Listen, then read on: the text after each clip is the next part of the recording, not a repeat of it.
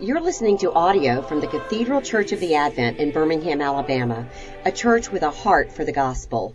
Find out more at adventbirmingham.org.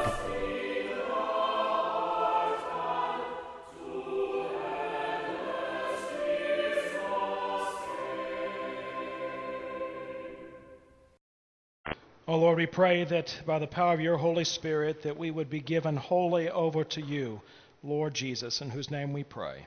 Amen. We find ourselves in Mark's Gospel once again as we talk about the hard sayings of Jesus. And here in Mark chapter 12, we do have a hard saying that really cuts to the quick in this witnessing of the widow's offering.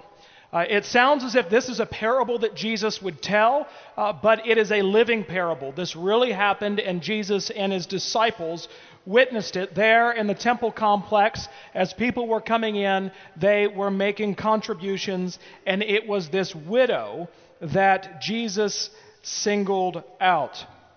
Now, it also helps that this passage falls within our time of stewardship.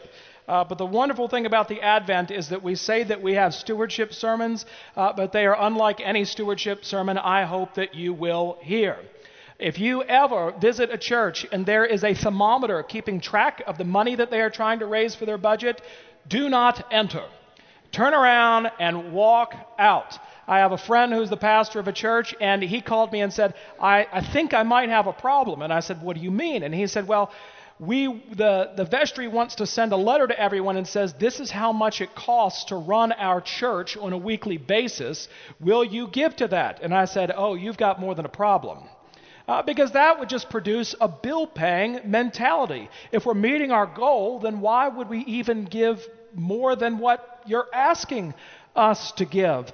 And the hard word, but actually the freeing and joyous word that Jesus gives us in Mark's Gospel today is to be wholly given over to the Lord Jesus Christ, in whose service, as the prayer book would say, we find perfect freedom. So let's look at this woman this morning. Who is she? What did she give? And why did she give it? Now remember, Jesus is witnessing this woman put into the offering box, but Jesus is able to do what none of us are able to do, and that's to gaze upon this woman's heart. So it was not just the outward act of giving that Jesus was acknowledging, but actually the inward thing that propelled her to do the generous thing that she has done. Now, I also think it's worth noting that many rich people put in large sums as well. Two things to note about that is that what we're being told by Mark is that by Jesus' standards, most of the other people giving were rich. But I bet that if you ask them, are you wealthy? They would say, no, sturdy middle class. But in fact, and certainly compared to this woman, they're rich. And the truth of the matter is most of us, if not every single one of us, sitting in this room, are wealthy by the world standards. Do you know that if you have more than 2 water taps in your home, you are in the wealthiest 30% of the world? Just by having 2 water taps of water that is drinkable.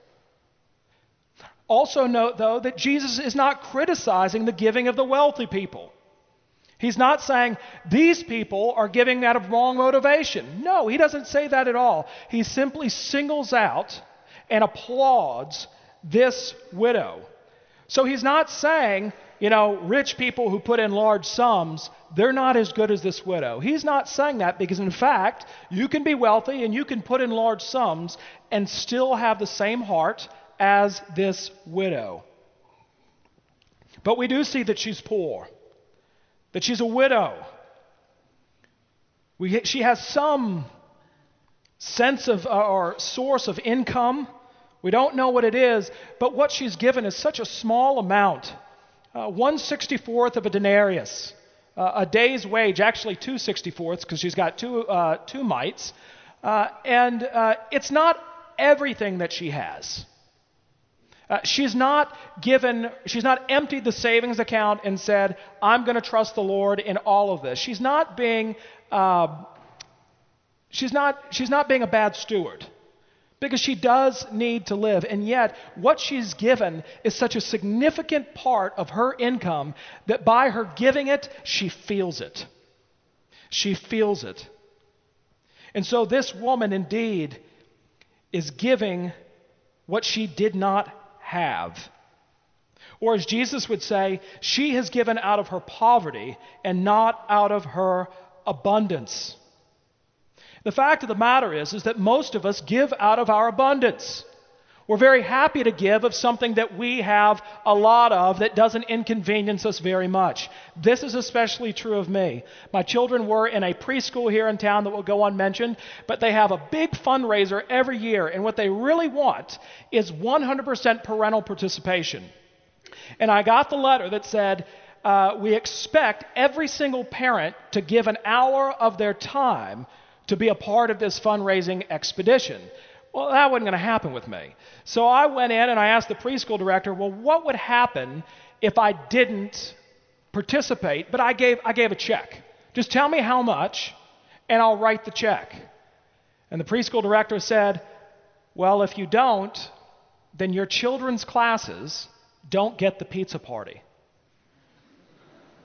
And I said, how often has this happened that somebody has not participated? And she said, never. And I said, well, let me tell you something. I'm not doing it. But what is going to happen in my children's classrooms? I'm going to buy them pizza, a clown, a pony, and a bouncy castle. That's going to be the loser's prize. And I left in a sense of great triumph of saying, I showed her. And then I started thinking about this widow. I am impoverished when it comes to time. And I hold on to it as tight as I can. And I'm very happy to write the check, even though I don't have a lot of money. But what I have in abundance, I'm very happy to give from. But when it comes to my time, forget it. We often talk about stewardship in terms of time, talent, and treasure. And treasure almost always gets most of the attention, and understandably so, because when we give, gospel ministry happens. People's lives are changed. This woman's life was changed because not only did she understand that everything that she had actually belonged to the Lord, and it was the Lord that provided it for her, and it wasn't something that she got by her own strength, but she also had to have realized that God had given her life and that He was sustaining her. But also I wonder if the testimony of her heart, which ought to be the testimony of every Christian heart, is Ephesians chapter 2. And you were dead in the trespasses and sins in which you once walked, following the course of this world, following the prince of the power of the air, the spirit that is now at work in the sons of disobedience, among whom we all once lived in the passions of our flesh, carrying out the desires of the body and the mind, and were by nature children of wrath, like the rest of mankind.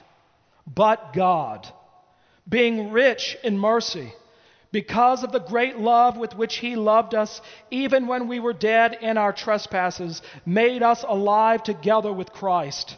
By grace you have been saved, and raised us up with Him and seated us with Him in the heavenly places in Christ Jesus, so that in the age to come He might show the immeasurable riches of His grace in kindness towards us in Christ Jesus. For by grace you have been saved through faith. And this is not your own doing. It is the gift of God, not a result of works, so that no one may boast. For we are His workmanship, created in Christ Jesus for good works, which God prepared beforehand that we should walk in them. This woman's life had been changed, and she had no other option than to give herself wholly over to the Lord Jesus Christ. Do we understand that even those of us who aren't believers here are only able to breathe our next breath because God wills it? Even if we're not believers, that everything we have is because God has given it to us. But for those of us who are believers believe not only that, but understand that we've been purchased by His blood. Because of His great mercy, because of His great kindness, because of His unending generosity, we've been made His children, and He has secured a place for us in eternity. And when that truth begins to root deep in your heart, your life is overwhelmed by it. And you can't help but pray, take my life, Lord, and let it be consecrated, Lord, to Thee. I made a great mistake early on in ministry, especially when my daughters came along, where I begrudged the generosity of the Lord and what He had given us. This is what I mean by that. When our children would ask for those little trinkets at the grocery store or wherever, I would say, girls, I'm so sorry, we can't afford that. I'm a pastor, and we just don't have money to be spending on whatever it is that you want. Or when we would have people over for Bible study, I would say, I'm so sorry, girls. We're having people over tonight, and so we have to get the house together because we have this Bible study. And if you could just make sure that you stay in the back and be quiet, that would be a real blessing. Or girls, Daddy would love to give his energy and time and gifts to coaching your sports team, but I've just got so much going on in the life of our ministry that I'm afraid I'm going to have to take a pass. If I had kept down that road, would it be any wonder that my children would resent the ministry of the Lord Jesus Christ? And then I realized how wrong I was. And so began saying to my children, girls, I'm so sorry that we don't have the money to buy these trinkets because we give to our church and we give to missionaries and we give to other ministries because we believe that the money that we give is going to change lives. And I bet you one day we're going to get to heaven, and someone whose name we've never heard of, whose face we've never seen, is going to come up to us and say, thank you. Thank you, because you gave. A missionary came to me and told me about the Lord Jesus Christ. Well, girls, isn't it wonderful that tonight people want to come over to our house and open up God's Word together? Isn't that a great gift? Isn't that a miracle? Or girls, I'm sorry I can't coach your soccer team, but that's because we decide that we're going to spend our time in making sure that people to the very ends of the earth hear of Jesus' saving love. Because indeed, it is our family's ministry, and they are a part of it. And so when it comes to giving, if you want to get to a place where you have a heart like this widow, it comes through a changed heart that happens outside of you. Because this morning, I'm not asking you to give a thing. I'm not. That would be like putting the thermometer in the lobby or telling you this is how much it costs to run the church a week. But what I am praying is that you are so filled with the Holy Spirit that you would be wholly given over to Jesus Christ. That is the answer to giving out of poverty. To find out that actually in your poverty that you are blessed more than you could ever ask or imagine. It's surrendering ourselves. It's giving ourselves over to Him. It's saying that everything that we have, our time, talent, and treasure, Lord, belongs to you to do whatever you would have it do. Not my way, Lord, but yours. You know, we pray this. Every Sunday when we have morning prayer, we sum up our prayers with the general thanksgiving that was written by Cranmer so long ago, but whose words are still true today. And I want to close with this prayer, but this time listen not just with your ears, because it can be easy that it always becomes rote, but listen with the ears of your heart. And I pray this day that this becomes your prayer, and that you too would be given over to Him, your life and your all. Let us pray. Almighty God, Father of all mercies, we, thine unworthy servants, do give thee most humble and hearty thanks for all thy goodness and loving kindness to us and to all men.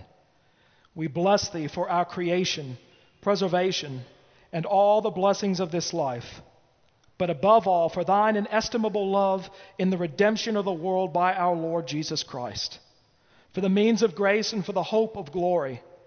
And we beseech thee, give us that due sense of all thy mercies, that our hearts may be unfeignedly thankful, and that we show forth thy praise not only with our lips, but in our lives, by giving up ourselves to thy service, and by walking before thee in holiness and righteousness all our days, through Jesus Christ our Lord, to whom with thee and the Holy Ghost be all honor and glory, world without end. Amen.